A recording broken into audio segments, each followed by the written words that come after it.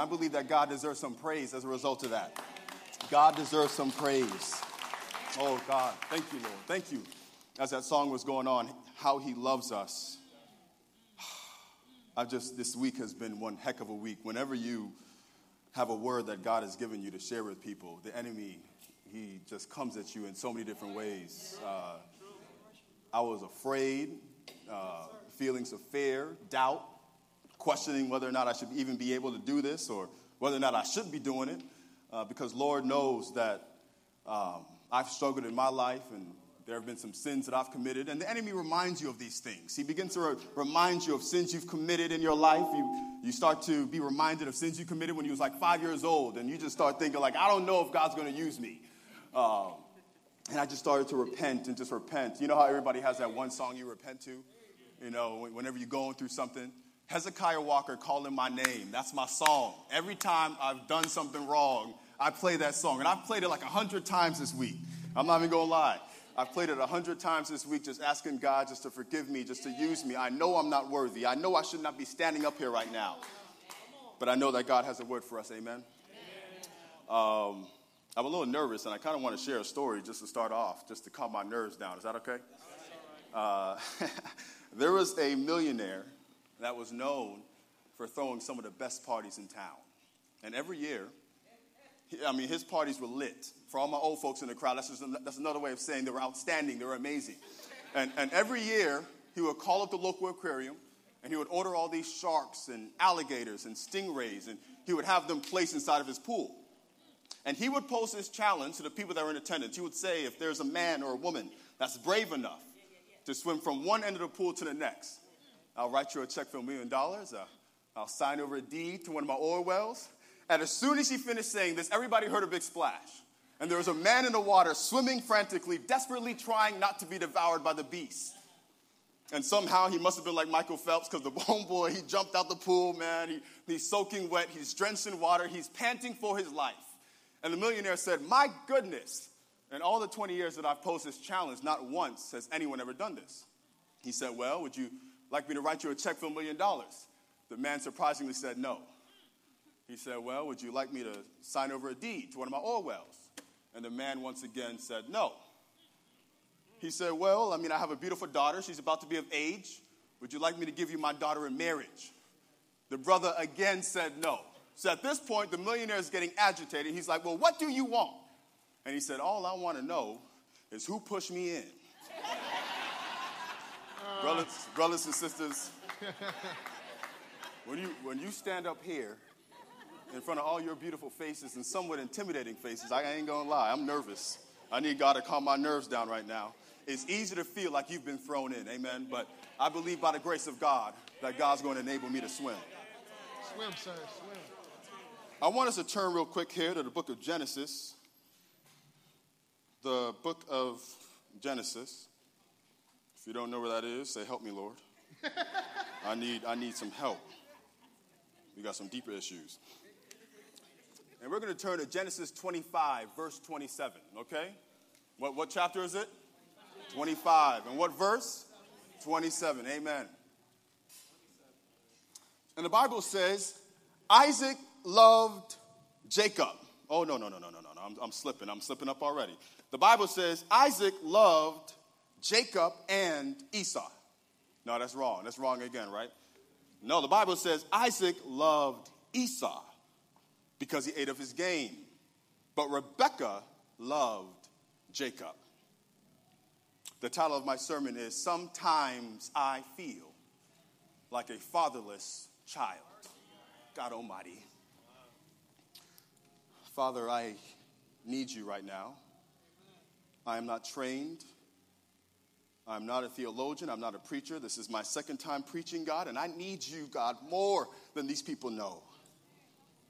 So I'm looking to you, God, to empower me, to touch my tongue. They don't need to hear from me right now, but God, they need to hear from you.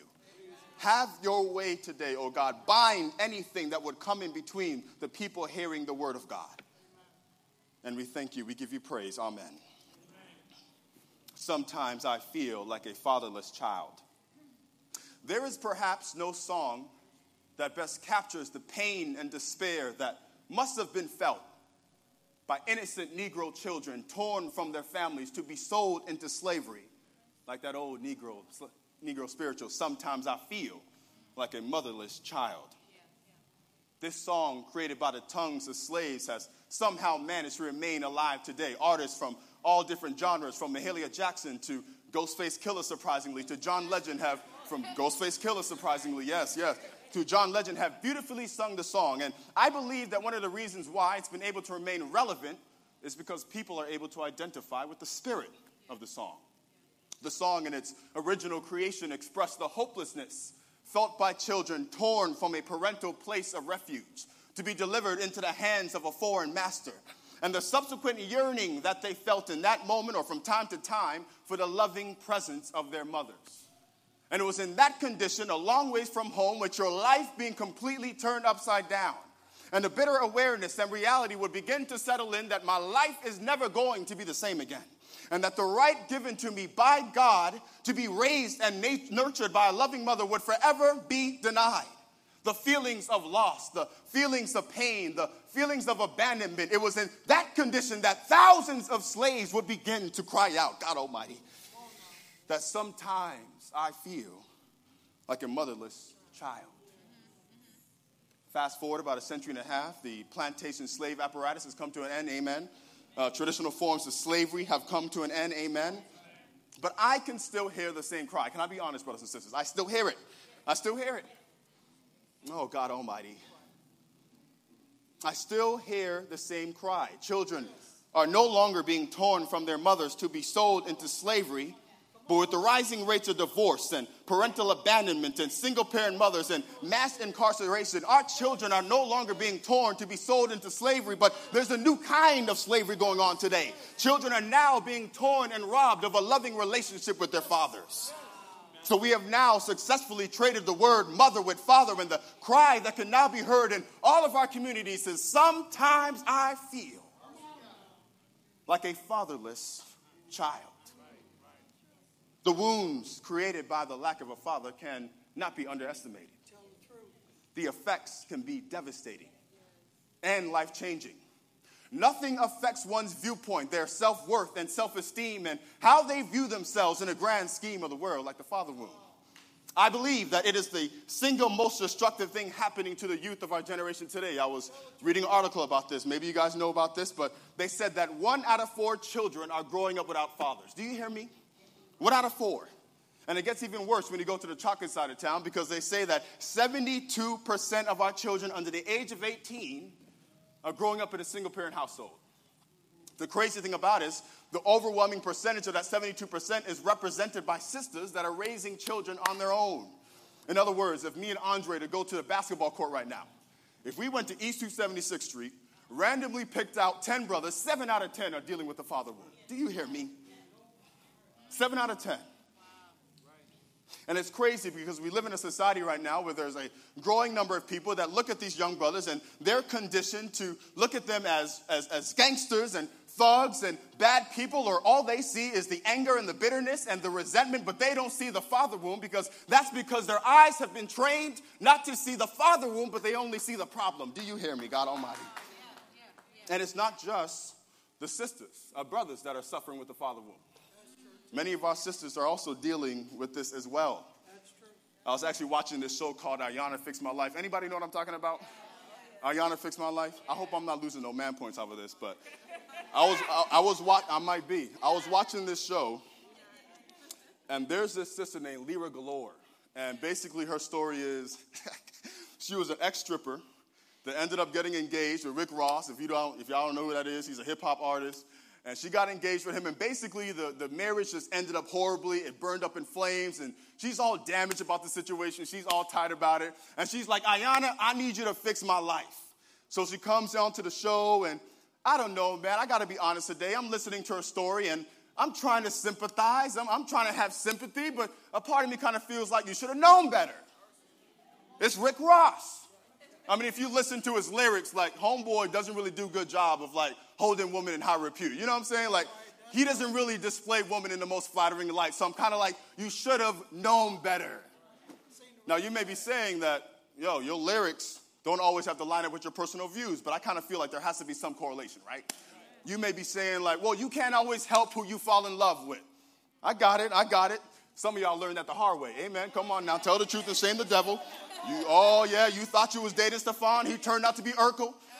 You thought you was dating Nettie. She turned out to be Seeley. But although you may not be able to control who you fall in love with, you can control who you let into your circle. I'm kind of like, you let him in, boo-boo. You get it. Listen, you deserve what you got. And then she starts talking about how she was a stripper and how she's damaged by that. Can I be honest today? And I'm listening to her story, and I'm kind of like, well, nobody forced you to be a stripper. Come on now. Nobody forced you to dance on that pole, girl. I got to be honest. That's what I'm thinking in my head. I got to be honest. Nobody forced you to do that. It's not like you went to a job fair and the only business that showed up was a strip club. You had options. But then, homegirl starts sharing her story. She starts talking about how her father never had a relationship with her. Never wanted anything to do with her. In fact, her father lived 3 houses down from her and never came to see her. God almighty.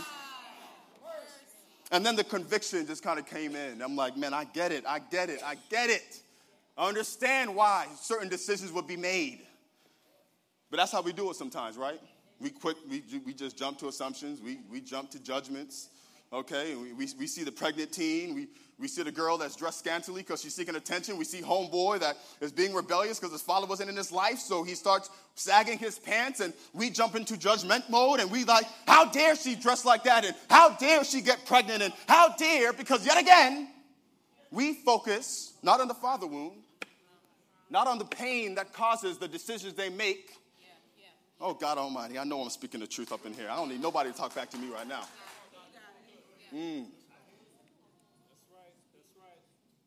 And it's not just the youth that are dealing with this father wound. It's not just celebrities and people outside the church that are dealing with the father wound. In fact, many of us right now are still dealing with the mental and psychological repercussions of a father that didn't love us as we deserved to be loved. A father that focused more on what you did wrong instead of what you did right. A father that commented more on your attitude and your weight issues instead of your accomplishments and your beauty. I know I'm talking the truth up in here. So all you heard all your life was, when are you going to get your act together? And when are you going to lose some weight? And how long you going to be stuck on stupid, girl? God almighty. And you could, these psychological repercussions of fathers that neglected us, fathers that focused more on financial stability instead of emotional security because they figured it was better to put food on the table than it was to attend your talent shows and your sporting events. And these psychological wounds created from these neglects still wound our inner being to this day. Fathers that were abusive and fathers that were alcoholics and fathers that simply weren't there. These memories and experiences have been so buried into our subconscious that we don't even realize the consequences. That's why you don't trust nobody. That's why you think all men are dogs.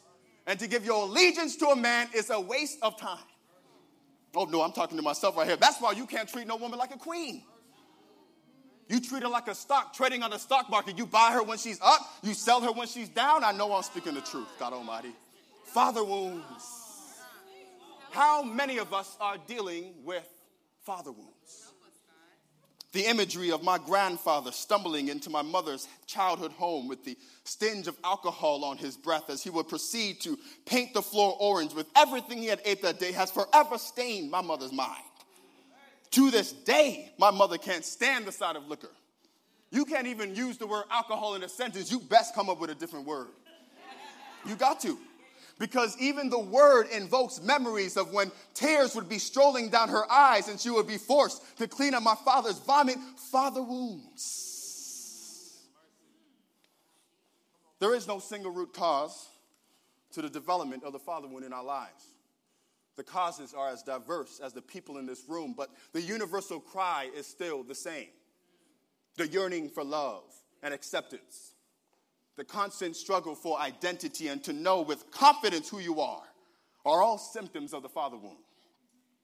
Nothing illustrates the father wound more perfectly than the life of Jacob. The scripture tells us that Isaac loved Esau. Rebekah, she loved herself some Jacob. That's just how mothers be rolling, though. You know what I'm saying? Whenever they see that there's one child that's getting like overt favoritism, they're going to lean to the other side and be like, all right, that's my boy. So that's what happened. She was like, Jacob's my boy. But it's crazy because Jacob was the child of promise. Yes, sir. He was the child of destiny. Yes, he was the beloved of God. But yet, he did not have the love of his own father. Isaac loved Esau because he ate of his venison, but really because he represented everything that he wasn't.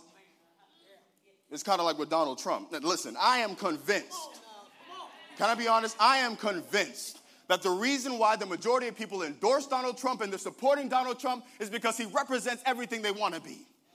Yeah, the unapologetic arrogance and the unfiltered sexist and racist comments that he makes with ease speaks to a lack of sensitivity and boldness that they wish they had. They want to be able to say what he says. They want to be able to do what he does. But they don't have the courage to say it, so they rather live vicariously through Donald Trump. God almighty. Which is basically just another way of saying they scared. They scared. They want to be able to say build a wall. They want to be able to say kick all the illegals out. They want to be able to say that all Negroes are lazy. They bums. They want to say it. But they rather just leave it up to Donald Trump to say it. And they rather just support him with his vote. But that was kind of the dynamic between Esau and Isaac. Esau was a man of self-gratification. He was a man that always lived in the moment. He always lived in the present. He loved the wild freedom of the chase. That's why he became a hunter. He was a fearless warrior. Whatever he wanted, he got. Anything he wanted. Isaac, on the other hand, he was quiet and peaceful, but he loved the daring and vigor of his son. Who would fearlessly traverse the mountains and the deserts, and he would always come back with game. Always come back with his father's favorite food. How many of you guys know that the best way to a man's stomach or man's heart is through his stomach? Come on now. Ladies, this is true. This is not a myth. This is not a myth. And your boy Esau knew that. And he prided himself on always being able to up his brother Jacob with the oxtails and the curry goat and the ribeye steaks. He was able to bring his father Isaac. And I could just imagine that every time he would walk into the house, he had that sly smile on his face like, yo, I got these ribeyes. What you doing? You cooking some curry chickpea soup? Like, what you working on? So Jacob was always coming up short. Always. And Esau, being a showboat and he loved being the center of his father's affections, he never wasted a moment of showing Jacob that he was beneath him. See, with Esau, everything he wanted, he got. And with Jacob, everything he wanted, he didn't get. And this is the environment that Jacob had to grow up in. Some of y'all have to be able to identify with Jacob. You got to be. You work your butt off studying for the exam, and that one person that don't never show up to class, don't never study, ends up getting a better grade than you. I know I'm speaking the truth up in here. Or better yet, you love the Lord. You don't drink, you don't smoke, you're not out here having sex, but every time you go on Instagram, you see all your friends that don't love the Lord, that aren't in church, that ain't paying tithes, straight up living it up.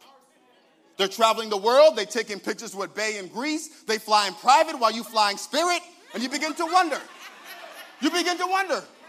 What am I doing wrong? And why am I always coming up short? And why can't I ever win?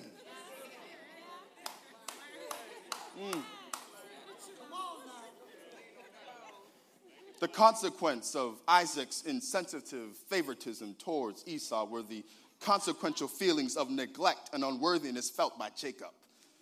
So because Jacob never received the approval or affirmation of his father, it created in him a desperate need for validation, intimacy, a sense of worthiness. And he was willing to do whatever it takes to fill the void created by the father wound, even if it included deceit and manipulation. Oh, God Almighty, help me, Lord.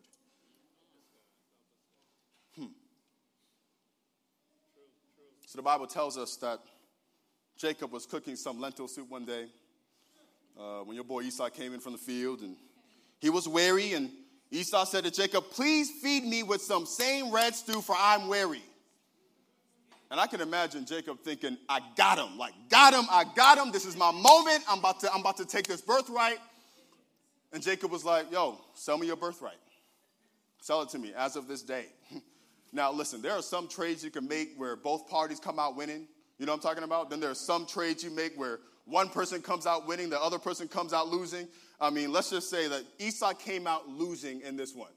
He goes on to tell Jacob, what good is a birthright to me when I'm about to die? I mean, their brother knew he wasn't going to die. Was he really about to die? I mean, did he not have food yesterday? You know what I'm saying? Like, did he not eat that whole week? Like, did you not eat for a whole month? I'm tripping about this. Like, well, you're about to die, really? And plus, this family was not broke. Was that the only food in the house? Like, seriously. I mean, you're talking about Isaac. This ain't the PJs from the projects. Like, these folk was not broke. They was paid. The Bible says in Genesis 13:2 that Abraham was very rich in livestock, silver and gold. All of that inheritance passed down to Isaac. So it's safe to say they had food in the fridge. They was paid. I was actually reading an article about this, and they were actually calculating the net worth of biblical characters. So if you take like all their cattle and sheep and all that kind of stuff like that, and you calculate it based off present values, your boy Job was worth about $20.8 million. 20.8. And they said if you include all the land and houses, homeboy was worth about $500 million. Now, I ain't no prosperity preacher, but come on now. I want that blessing on my life, man. I want that blessing on my life, man. Abraham was rich too. Abraham was paid. The crazy thing about Abraham, like Abraham owned mad land. You can't even calculate his net worth. They were like, man, we don't even know how much he was worth. Solomon was up there too. These people were paid. I mean, but I don't understand. That's what I've been struggling with. Why were you willing to, for a pot of stew, you know what I'm saying, give up everything? That's right. And it just goes to show when you living in the flesh, when you driven by the flesh, and you care more about temporary satisfaction and gratification, you miss out on what you about to lose in the big picture. Oh, God Almighty. You miss out. You miss out. You focused on having sex because of the temporary gratification, but you don't know that you're losing the anointing in the process. You so focused on getting high and getting drunk, and God wants to bless you. God wants to give you an inheritance, but because you so focused on the now, you're missing out on your future. To fully understand the magnitude of what he was forfeiting for a bowl of chickpea soup, you have to understand the nature and significance of the birthright. See, the birthright was a spiritual privilege that represented the excellency of dignity, the excellency of power, as well as a double portion of worldly inheritance. The person that inherited the birthright was not only the recipient of honor, but he was the recipient of great wealth. And given the fact that Isaac was, like I said, the son of Abraham, he was about to be paid. It was about to be a major come up for Jacob. Ellen G. White tells us that the spiritual birthright was the object of Jacob's longing to commune with God, as did righteous Abraham, to offer the sacrifice of atonement for his family, to be the progenitor of the chosen people and of the promised Messiah, and to inherit the immortal possessions embraced in the blessings of the covenant. Here were the privileges and honors that kindled his most ardent desires. In other words, Jacob wanted to be significant. He wanted the love and spiritual blessing that came with that significance. To be recognized amongst the line of people that would give birth to the Son of God would finally give him the validation he had been seeking for. All his life he had been overlooked, and all his life he had never been good enough, and all his life he was never approved of. To him, this would change everything. Oh, God Almighty. So Jacob, knowing that his brother lacked some self-control and was all too focused and driven by his flesh, he takes advantage of him and compels him to sell the birthright.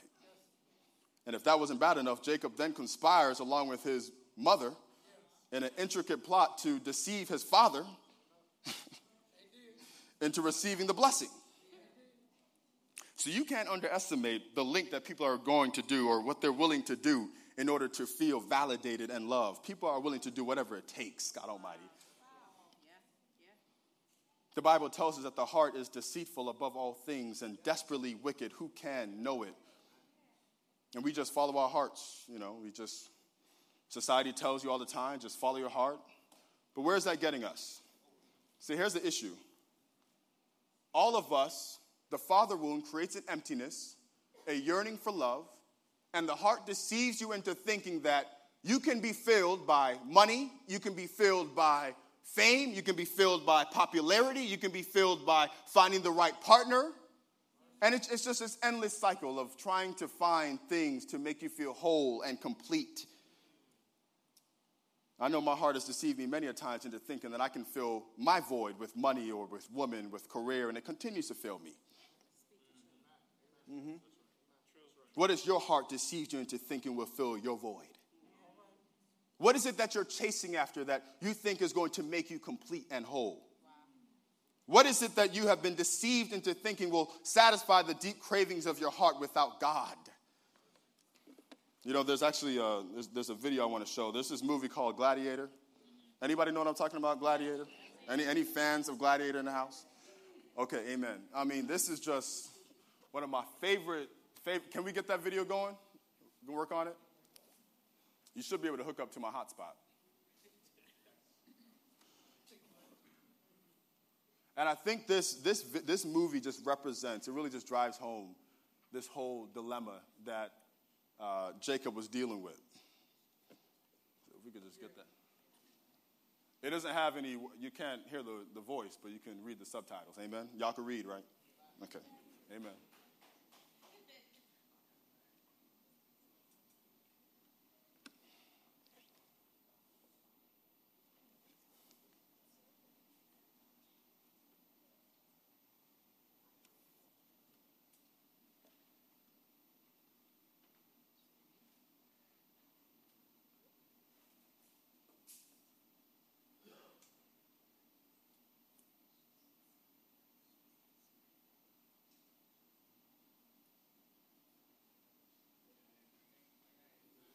Amen, amen. A volume.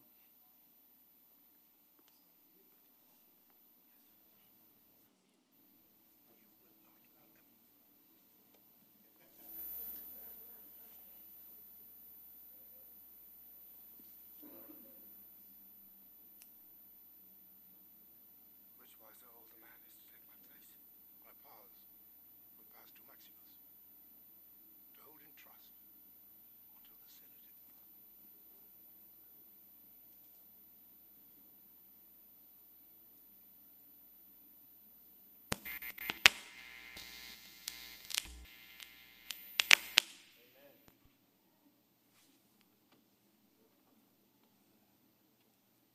Ready to rule once more.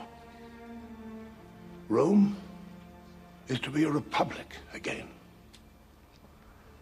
Maximus. Yes.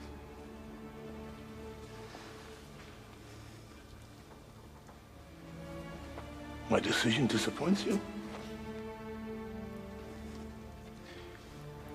You wrote to me once, listing the 4 chief virtues: wisdom, justice, fortitude, and temperance. As I read the list, I knew I had none of them. But I have other virtues, Father. Ambition. That can be a virtue when it drives us to excel.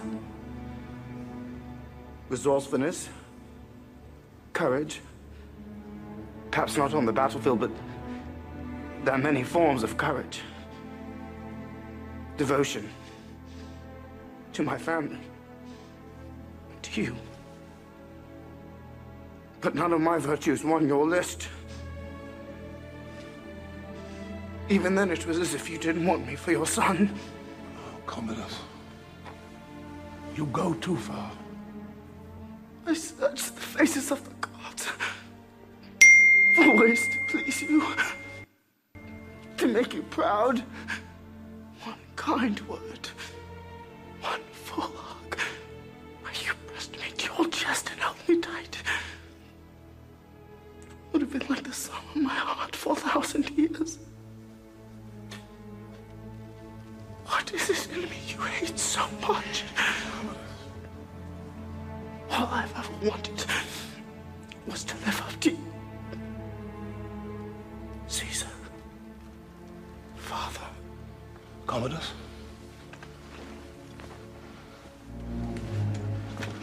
Your faults as a son is my failure as a father.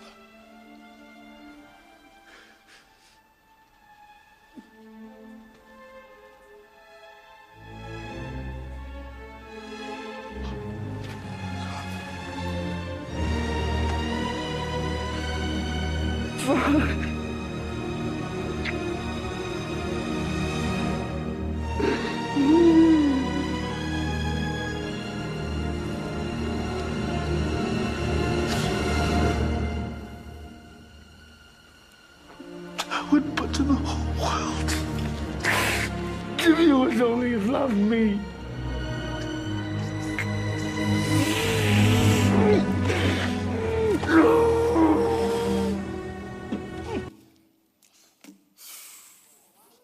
That's crazy, right? Basically, man, Commodus, his father Caesar, and all his life, Maximus, his father Caesar never loved him. Never gave him no time. Maximus, on the other hand, wasn't even his son, but he loved him like a son. Maximus was that dude. I mean, like, this dude was a general. He was a warrior. He would go on these campaigns and just literally just like conquer all these lands. Like, he was that dude. When Maximus walked into a room, all the dudes were like, yo, Maximus, you that guy, what's up? Like, what's up? Like, he got mad props. Commodus, nobody cared about Commodus. Nobody cared about him. You know, Maximus was the man's man. His father loved him, but Commodus was neglected. And I remember when I first saw this movie, I remember just thinking like, yo, like, I hate Commodus. You know what I'm saying? Like, he killed Maximus' family, like, murdered them, like in the most epic fashion, like, hanged, like, the children, and, like, it was just crazy what he did.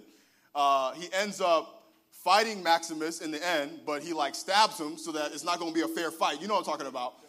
So, like, you don't really like Commodus. You don't like him. He has shady character. He's not an upstanding guy, but, man, I kind of feel for him now a little bit. I feel for Commodus. Because, like I said, I mean, the guy, his own father, never loved him. So all his life, he's thinking, okay, if I can't have my father's love, then maybe if I'm emperor, that's going to make me feel validated. That's going to make me feel good about myself. Finally, I'm going to be accepted. Finally, I'm going to mean something. And he was just willing to do whatever it took to get to that point. Many of us do the same thing too. I mean, there is a need in the heart of every child for an intimacy and a connection that only a father can give. It is this level of intimacy and connection that helps a child to navigate the pain of rejection or the onslaught of worldly opinions that constantly causes one to doubt and to question their identity. Listen, I don't want this to be misconstrued or misinterpreted or to be taken the wrong way. This is not a slight against mothers. Listen to me. I am a product of a single-parent mother. I'm a product, so I understand that mothers are of supreme importance. I mean, they say there's nothing like a mother's love. You ever heard that? Ain't nothing like a mother's love. I mean, you could be a crackhead, a pimp, a leader of a communist party. You could be a Donald Trump supporter. Your mother's still going to find something good to say about you. Amen? She's going to find something good to say about you. That's just how mothers love. So, and mothers are important to man. They're also very important to God. After all, you are the chosen agent of God that God uses to bring something out of nothing. Regardless of what society says, your value is not based on your ability to arouse and sexually satisfy a man's unending sex drive. And we know it can be unending. But you are the very incubator that God uses to bring God's thoughts into life. So mothers are important. But even if you birth him and even if you bring that child into your life, your mother can say all your life that I love you, that you're special, that you're going to be great, that you're a king, you're a queen. But it's when your father tells you that it means something. Oh, God Almighty. It has the power to validate and confirm the purpose that God birthed in you before the existence of time. Oh, Lord have mercy. Many of us, like Jacob, never received the validation from our fathers so that we may be secure in who we truly are. So what do? We say in our hearts, I don't need a father. I don't need his love. I don't need his acceptance. I'll go out into this world and find this so-called acceptance on my own. Now, how many of you guys know that statements like that are birthed out of pain? Ain't nothing but pain. Your girl Solange, man, she has this song called Crane in the Sky. She has this new album. And she's talking about, I don't know if this is too secular, but anyways, she's talking about this new album that she has. In this song, Crane in the Sky, she's talking about this void she has. And she's like, man, I'm trying everything to get rid of this void, and ain't nothing working. I tried to drink it away. I tried to put one in the air. I tried to dance it away. I tried to change it with my hair. I ran my credit card bill up thinking that a new dress would make it better. I tried to work it away, but that just made me sadder. I tried to keep myself busy. I tried to sleep it away. I tried to sex it away. I tried to read it away. I tried to run it away. I tried to let go of my lover, thought if I was alone, then maybe I could recover. I tried to write it away and cry it away, but nothing seemed to satisfy. And in like fashion, we convince ourselves that the void created by the father wound, the desire for love and validation created by the father wound, can be satisfied if we're popular enough or rich enough, if we find the right career, if we find the perfect spouse or the perfect children, if I get into the graduate program I've been dreaming about. Maybe this bottle of rosé gonna make me feel better, or maybe the drug's gonna make me feel better. And we continue on this vicious cycle and it never ends. Your boy Jacob had everything. Jacob had, through cutting wit, taken the birthright from his brother, still felt empty. Jacob had deceived his father into receiving the blessing, still felt empty. Jacob worked, 7 years plus 7 for the woman of his dreams, still felt empty. How do we know this? Because the Bible tells us that when Jacob was left alone, a man wrestled with him until the breaking of day. Now, when he saw that he did not prevail against him, he touched the socket of his hip, and the socket of Jacob's hip was out of joint as he wrestled with him. And he said, "Let me go, for the day breaks." But Jacob said, "I will not let you go unless you bless me." He had been blessed. He had the woman of his dreams. He had the birthright. But hear what I'm talking about. When you have a father wound, nothing's enough. God Almighty, nothing's enough. And in every situation, I'm sure Jacob felt that finally that vacancy in my heart's going to be satisfied. That emptiness is going to be gone. But every situation, I'm pretty sure he got the birthright. He was like, "Oh, I'm feeling good. I'm that dude, da-da-da," and then he felt empty again. Got the woman of his dreams. I mean, the Bible says that when he saw Rachel, homeboy looked up to heaven and began to weep. He began to cry when he saw her because, he was like, this is it.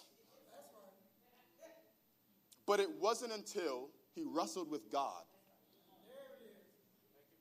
God gave him a new name. Did he not? Changed his name to Israel. It was at that point that he received the validation his heart had been looking for. You see, the father wound compels us to search for validation and acceptance in all the places it can't be found. And here lies the real problem. The further you drive yourself to seek fulfillment and validation from the world, the further you run away from the one being that can satisfy the deep cravings of your heart. Jesus has made it clear to us that the same voice he heard at the river of Jordan can be heard by us. Do you understand what I'm saying? That when the sky opened up and the light began to shine on Jesus, and the Bible says that God said, "This is my son who I'm well pleased." Do you believe that God says it about you? The Bible says that God says in 2 Corinthians 6:18, he says, "I'll be their father and they'll be my sons and daughter." How many of you guys really believe that up in here? Just as Jesus has a home with his Father in heaven, God Almighty, we have a home with him as well. How many of you guys, I got to ask you a question. Can I get one of these mics to work real quick? The yellow one. Hey guys, hello. How many of you guys had good fathers? Raise your hand. Okay, we got about 30% maybe, 25. Okay. Dre, why was your father so good? Talk to me. Well, he was good because he was a very supportive father. He was a disciplinarian, excellent provider. He was an encourager. He was crazy funny, still is to this day. He was just a really, really, he wasn't an overbearing father. He was understanding, still is to this day. And he always found the good in a negative situation. And he took care of my mother. They've been married for 55 years. So, amen. Who else had a good father? My sister right here. Talk to us why your father was so good. My dad taught me how anything that a man can do, I can do. And he taught me how a man is supposed to treat a woman. And he showed me that by how he treated my mother and how he treated my brother. He taught us how that even though we were black, that we are equal, if not better than anyone else. Oh, my. Okay, wow. He validated you. One more person. Who had a good father? You right here, so. Talk to me. My dad was extremely protective. He was loving. He was playful. He was encouraging. He was a fantastic babysitter. And not only did he raise his own children, but he raised all his stepchildren as well. Wow. He took all of them. He took all 15 under his wing. Yeah, he did. Wow. Okay, so, hello, okay. So we just heard,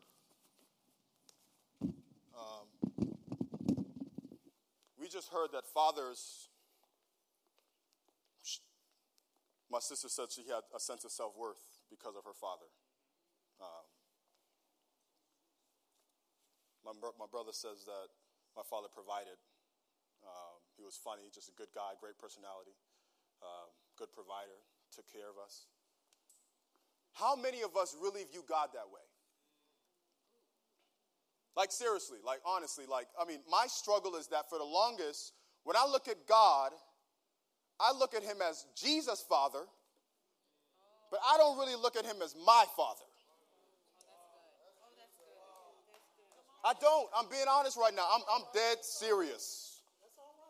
I look at him as supreme. I look at him as Alpha and Omega. I look at him as the creator of all things. But as far as him being my daddy, I don't. God almighty.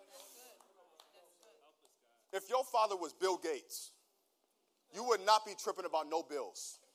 Honestly, you would not be tripping about no bills. You wouldn't be tripping about no mortgage. If your father was Barack Obama, just imagine if Barack was your daddy. If somebody messed with you, you about to send the Secret Service to somebody's house. Something's about to go down, right? But God's your father, and we trip about stuff. We trip about bills. We trip about a potential foreclosure. We trip about student loans. How you going to trip about these financial things when your father says that I own cattle on 1,000 hills?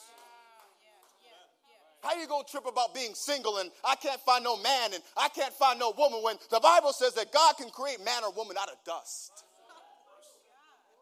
How are we tripping about these kind of things? The reason why we don't really look at God as our father.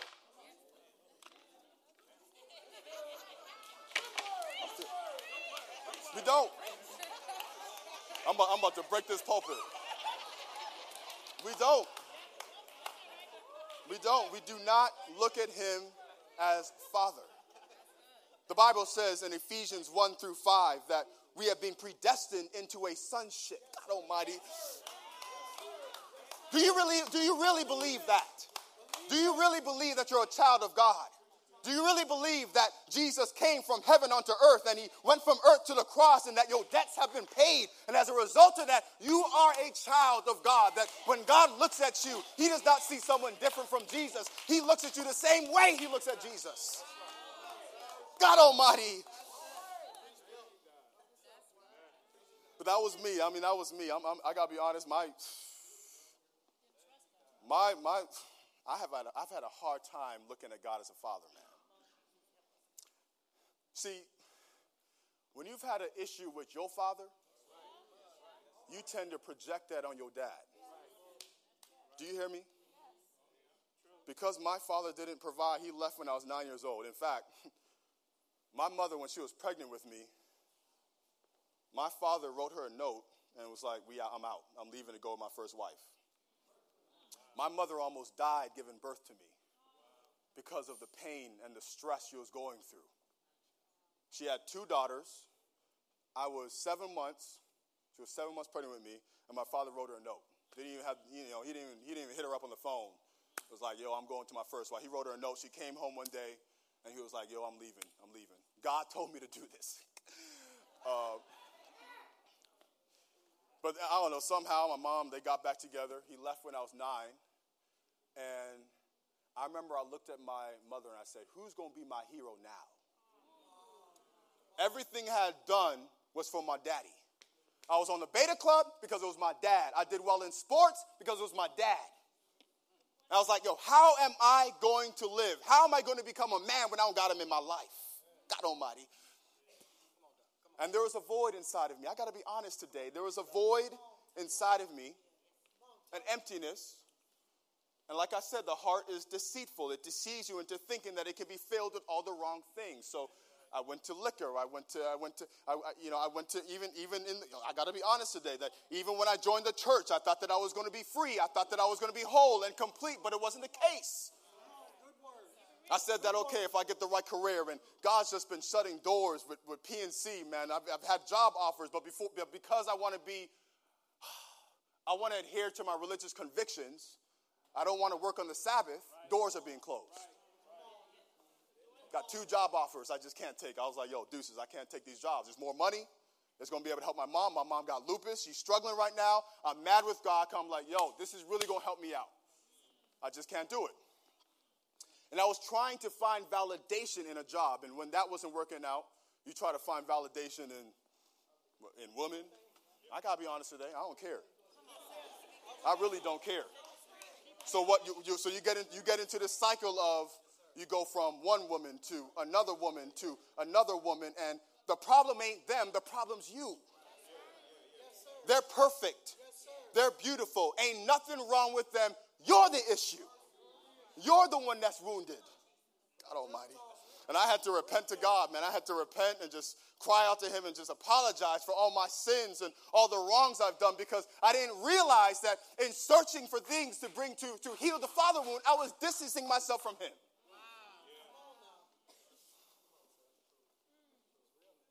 I think that applies to all of us in this room, honestly. I think it does. I mean, we have to understand that the enemy, this is a war. Yes, sir.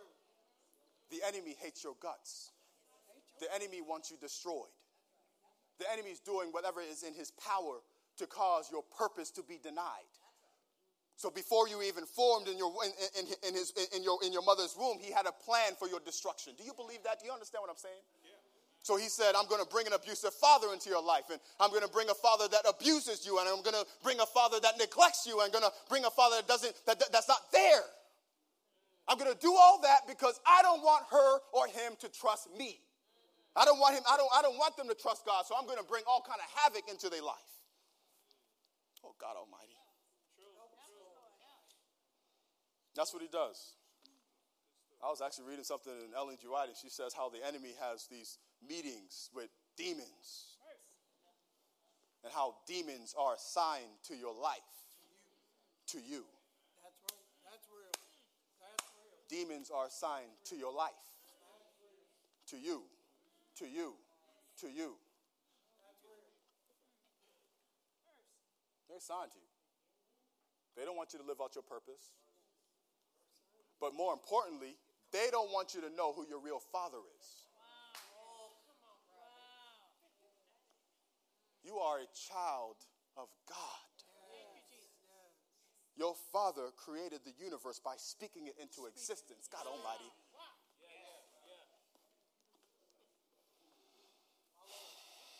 I don't even know what else to say. Brother, you can start playing something right now. How much of our life would be less stressful? How much of our life would we not have to deal with painful situations if we really knew that God was our Father?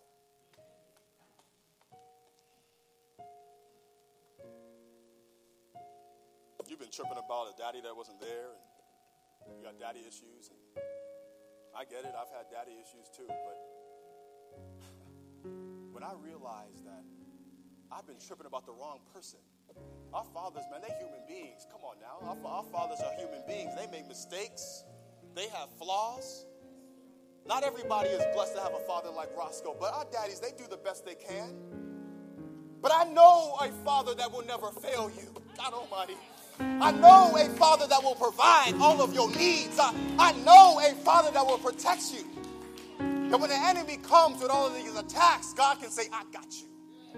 All this week, the enemy's been reminding me of all my sins and the times I had sex outside of marriage and the times I lusted. And that God said, man, don't think about that. I got you.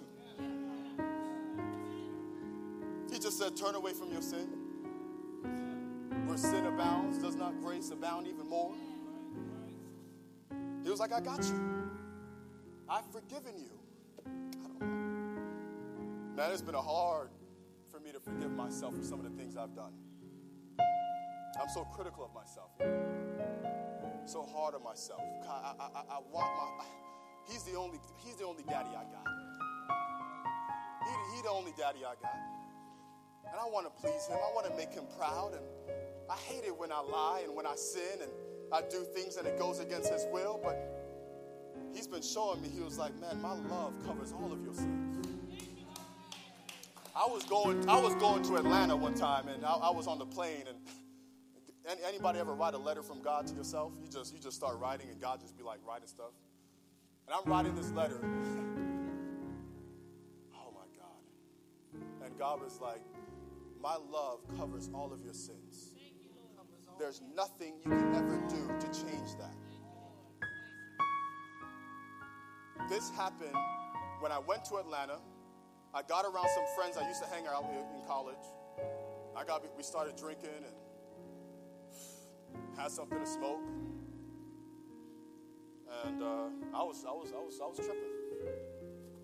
And I just began to repent. And then God said, go to that letter. Go to the letter that I wrote you on that plane and remind yourself that your sins, that blessed is the man whose sins are not counted against him. God, he's merciful. Before I was even born, before we was even born, he knew all the sins you were going to commit.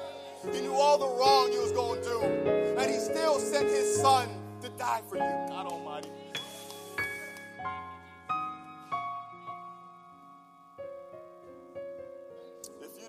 If you've been looking at God as a supreme being, an Alpha and Omega, but you ain't really been looking at him as a father. Can everybody just stand up real quick? We're just going to close this thing out.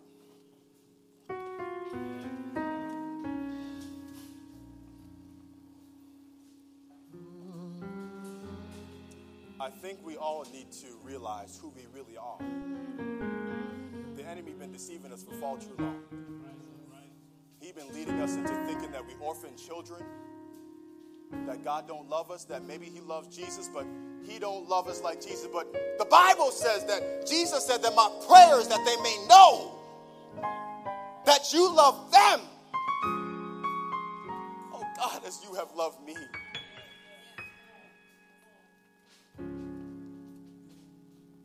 My brother, the same way that God looks at Jesus, he looks at you. My sister, the same way God looks at Jesus, he looks at you. God Almighty. We tripping about the little things. When you are a child of the Almighty God,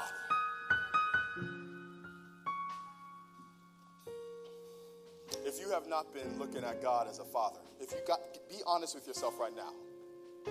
If you have not been looking at God as a father, you've been tripping, you've been stressed out, you've been worried, you've been anxious about some things, you don't think that God's going to come through, because maybe you don't really think that God loves you.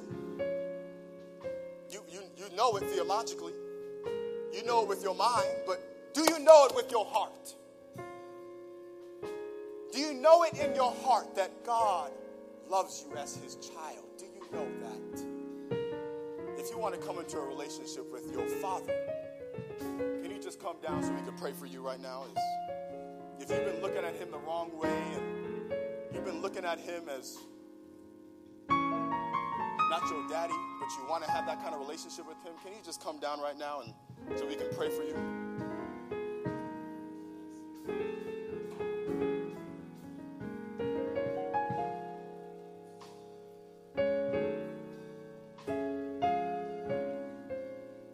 That changed my life.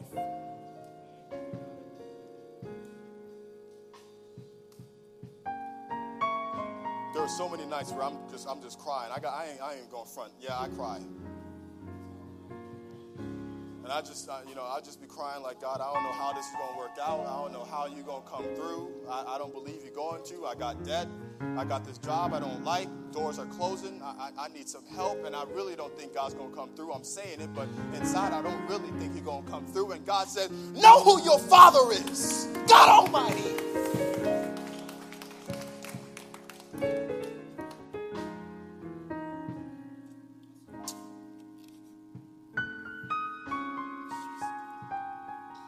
Father, I come to you right now in this moment, recognizing that, oh God, we fall short so many times. And if we're honest, sometimes we feel empty. Sometimes there's that void. Sometimes we got that yearning for love and acceptance. And if we got to be honest, sometimes we go to all the wrong places to fill us up. But God, I'm learning now that you're all I need.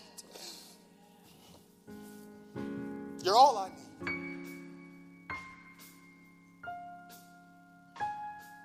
Oh God, I can feel the sky opening up, and I can feel just like how Jesus felt in that river of Jordan. I feel like God is just shining down on us all right now, and he's saying, this is my son and my daughter. I am pleased with you. I'm pleased. God, I'm praying for every person that came up. They've been looking at you as Jesus, Father, but they ain't been looking at you as they Father. They've been looking at you as the King of Kings and the Lord of Lords and the God of the universe, but they ain't been looking at you like Father. And God, I'm praying for there to be a revolution in our hearts today. Oh God, bring about a change in our hearts today, oh God, so that we may see you as you really need to be seen. That you're everlasting, Father, and that you've loved us with an everlasting love. Cover us with your Holy Spirit, oh God. Help us to block out the enemy and his whispers and his voice. And he's always trying to make us doubt, and he's always trying to make us question. But God, I'm praying that in those moments that we may go to the Word of God where it says that I'll be your Father. You'll be my sons and daughters. God Almighty. Help us to know without a shadow of a doubt that we are your children. You are the one that heals the father wound. You do it. We're all wrestling with God. I mean, he felt empty, and he was like, man, the birthright gonna make things better. All these things gonna make me better. But it wasn't until he came into a relationship with you for real that you changed his life. Some of us need a new purpose. We need a new calling. And we've been believing too often in how people defined us instead of how God defined us. Oh God, help us to know who we really are. In the name of Jesus Christ, I pray, amen.